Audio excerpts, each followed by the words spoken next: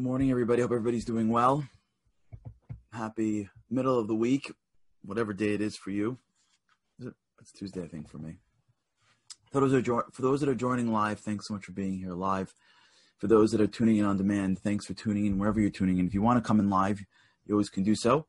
It's streaming Facebook Live, on my Facebook, on Momentum's Facebook. We also have a Zoom call that we do as well. So if you want, just reach out to us, Charlie at Charlie Harari, and we'll get you all the information. We've been talking a lot about this idea of speech. Speech is complex. It's complex on so many levels because it's not just the words we say, it's the impact that the words we say have on our brains. If our brains are neuroplastic, if our brains are always adapting, if they're always changing, that means we have to figure out how to change it. And there are ways to change it. If you've got a bug in your system, someone's got to sit behind some console and code to make sure that it's adapting for the issues in front of it. But if you're working with your brain, there's nobody working the code. There's no one in the back pulling out the little file called "I'm scared when I do this," and then sort of like shifting the code a little bit. So, but there are ways in which we can do it, and the ways in which we can do it are repetition. Thought changes our connections, which changes our minds. And what we've been doing is trying to come up with ways in which we can hack our brains, recognizing that if I can just get control of my brain, then I could slowly shift it to doing the things that I want it to be doing and living the life that I want it to be living. Now, the earlier you're hearing this, the better. Because as one gets older, there's more solidification of behaviors and of thoughts. But the beautiful thing about life is that it's always potentially changeable. And sometimes if you're older and you're hearing this, you have perspective, which is much different than when you were younger. So we've been in this world of speech, and in the world of speech, we've been trying to uncover the impact of speech. The idea that my words have no value somehow seems to have taken hold. And it's not true. It has no value maybe with regards to action vis-a-vis the physical world. But regards to my brain, it has a lot of value. It has a lot of impact on how I think. Negative speech is shifting my brain. When I speak negatively about somebody else, forget what it's doing in the spiritual world. Maybe we can have a class on that. And I'll just give you like a one-liner just to understand that, sort of the spiritual world is built into the world of judgment and fairness. When someone does something, there is, so to speak, an obligation, if you will. Like if one does something wrong, for the most part in the spiritual world, will there be any level of consequence? Sometimes comes down to whether somebody says something about them. And it's a whole talk and topic about what one can do about bad speech. And when you hear it and understand it, you would never speak badly about the people that you love. It's only going to bring whatever on them. God forbid. But forget the spiritual part. We're going to talk about the mind. When somebody speaks ill of other people, they're just reinforcing in their brains bad scripts. We all have bad scripts. We all have scripts that we've heard. We all have scripts that we've digested. We all have scripts that we've told ourselves. And it's almost impossible to trace it because it's so complex. This week we had a situation where somebody in my family took a test for the virus. Now this person had antibodies. And apparently you're not supposed to take a test with antibodies because it can pick up what they call a false positive. So they did it, they didn't know, and then they did it again, and the first one was positive, the second one was negative, whatever.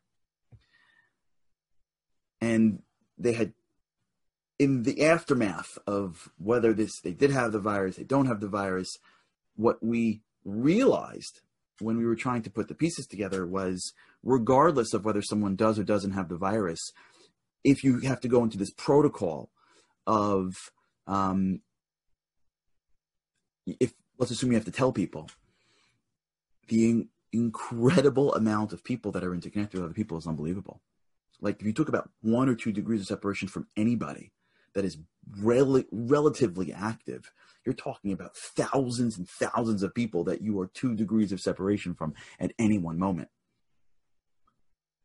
Your brain has got that times 100.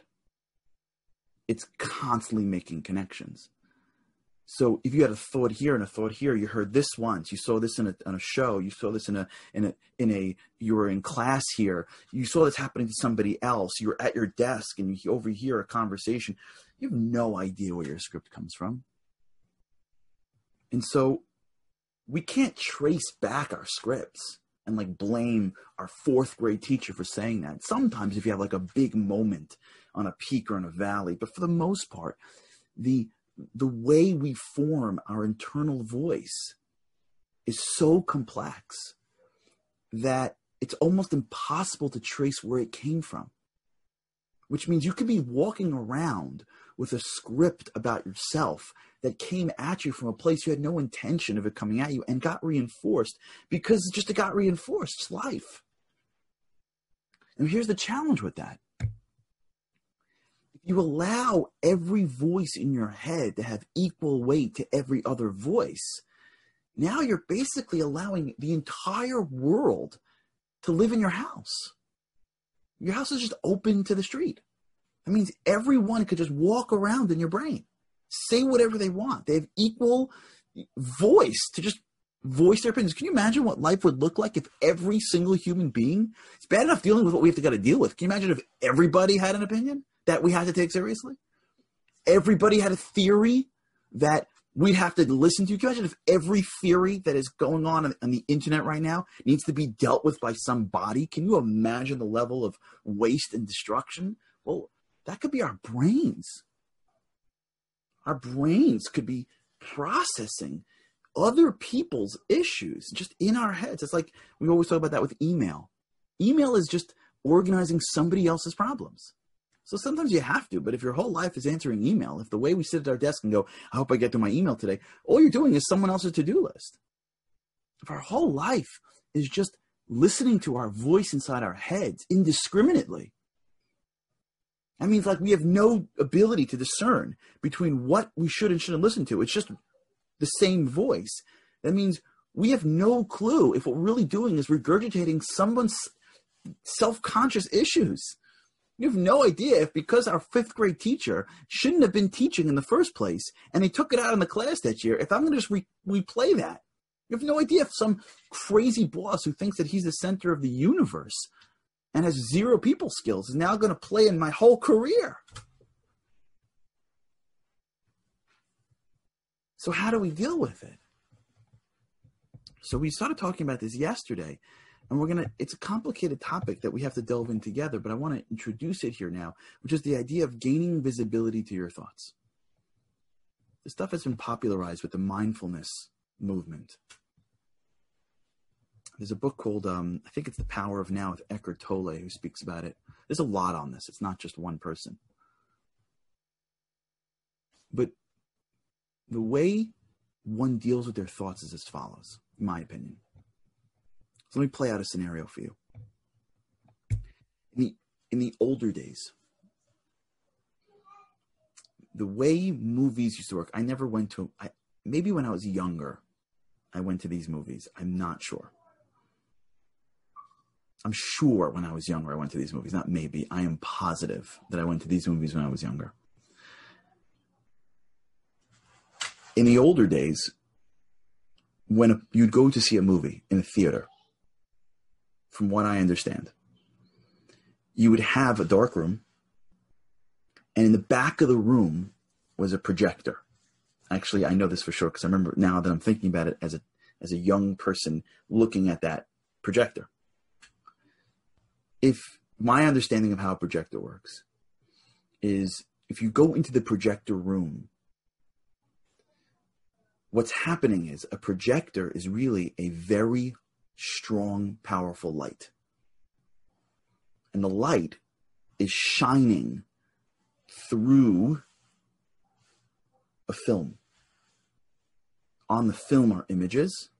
And if you've got to go back a decade for this to be true, go back a decade. Whenever this was true, go back with me. The film goes through, and as the film goes through, the projector is shining, and the projector is shining through an image, and that image is being portrayed on a screen in front of the theater. So at some point, the way images were portrayed on screens was, it was a light shining through a whole reel of images. And you'd have a movie that was a reel, and it would shine through the image, the light, and the light would give it that life. And then as it passes as the screen passes the light hits it, and then it projects it onto the screen. If a person is sitting and watching, that person just sees the images. But if you turn around, what you realize is the two things that are critical here is that you need to have film. The light without the film won't work. It'd just be light. But you need to have light. The light shines through the lens before projection. Okay. How this works. This is it. Just thank you, Rochelle. It's just the light and the film are two entirely dependent pieces of this equation. If the film would come down and there would be no light, would the person sitting in the room see anything? And the answer is no. So if you can almost think about it, what is giving life to the film is the light, right? As that film comes down, if someone turns off the projector, this, by the way, if I remember correctly, was how the mafia would control Hollywood, because they went and they realized that you can make all the films in the world, but if you're not able to shine the projectors, you can't show the films. So they actually secured the support from the Projectors Union. If you go back to the days, if I remember my mafia history when I was reading about them, it was incredible. The Lucky Luciano days. I think this is post-Lucky, after Lucky Luciano was exiled to Italy. Whoever was the next generation after Lucky, that's what they would do. They would go to Hollywood and they would control the Projectors Unions, which would then control the theaters, which would then control Hollywood. That's how they would blackmail the Hollywood execs, because they understood, without that light, without that projector, that film is useless. In many ways, if you're watching a movie by sitting in the audience, you have no idea what's going on. It's just like, wow, that's cool. If you go into the booth and you see these two independent pieces to the movie, you understand that both are required. In many ways, that's how our thoughts work. If you're living cluelessly about your mind, you don't understand that a lot of our thoughts are just speech that is coming into our consciousness because of neuroplasticity. Even before we get into the world where there's thoughts that come in from the ether, which is a more spiritual concept. But let's assume we don't even get to spirituality. Let's just stay in the world of the physical brain. There are things you pick up you didn't realize. There are things your subconscious brain picks up when you walk down the street that you're not even conscious of, right? When you can walk down the street, there are things that you just don't see that you're seeing, but your brain sees it. There are conversations that you forget about at night, but your brain doesn't. There are thoughts that you have during the day that you've forgotten about and you dream about it at night. It's still there. So just the fact that there are thoughts populating into your mind doesn't necessarily mean that that is who you are. Just like it means that just because you happen to reach for the ice cream when you get nervous doesn't mean that you're a person that reaches for the ice cream. Who you are is your soul, or it's consciousness.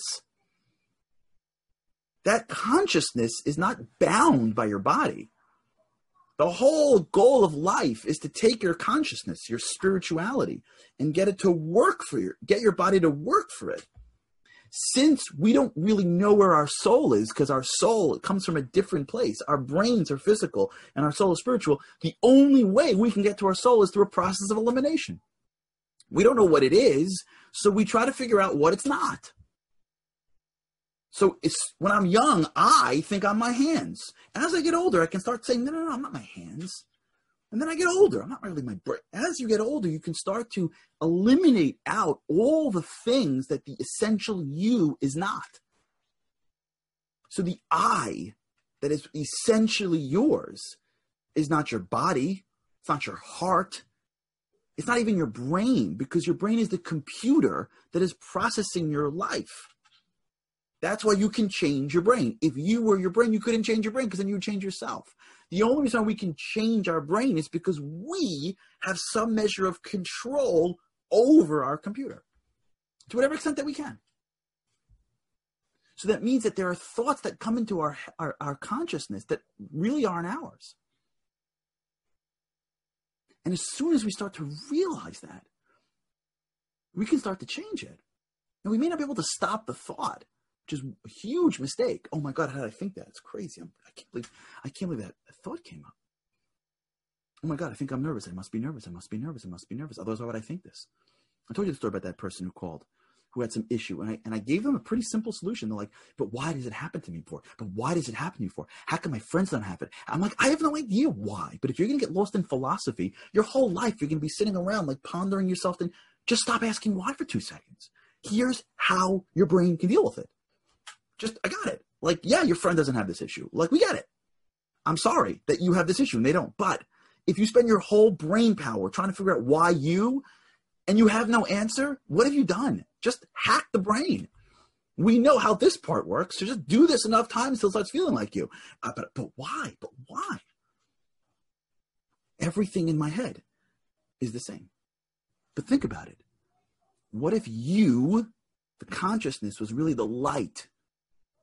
Not the film, the light. Which means when that thought comes in front of your eyes, when that thought pops into your head, you have a choice to either let it pass through or to shine a light on it. That's the difference. We'll talk about this again, but I want to just nail this before the end of the day. When you have a thought, that thought is as alive as a screen of film. That's all it is. Whether it came from old thinking, whether it came from subconsciousness, whether it came from the ether, whether God put it into your head because he wanted to, it don't matter. It's not you. It's like watching a ticker go across your screen. You're not the stocks. You just see the stock. You're not the news. The thoughts in your head is like a ticker. I can't believe this. I thought this. I'm so scared of this. It's a ticker. And it constantly. Yeah, very good, Liran. Like a cloud. It's like a cloud. It passes. That's not you. That's what's been given to you. We are the projector. Our job is to say, whoa, I'm shining light on this thought. I like this thought. I want this to feel real. Or, oh, let this one pass. I'm not doing this. Nope. No. I don't like this thought. Keep on moving. I'm going to distract myself because I'm not looking forward to this thought again. If we can create even the smallest chasm, the smallest block today, right now, forget in our feelings, in our brains, between what comes into my head and how I feel about it, we're starting to take control of maybe the greatest adversary we have. This may be the most important thing we're doing. Because once you can gain visibility, create distance to your thoughts, now you're not listening to everything that comes in your head. Now you can begin to overcome the negative thinking. Now you can begin to create new scripts because you start to see them for what they are. They're just scripts. They're just scripts. It's like rituals. It's like habits. Just muscle memory. All right, we'll continue this. Try doing this today if you can. Just look for it.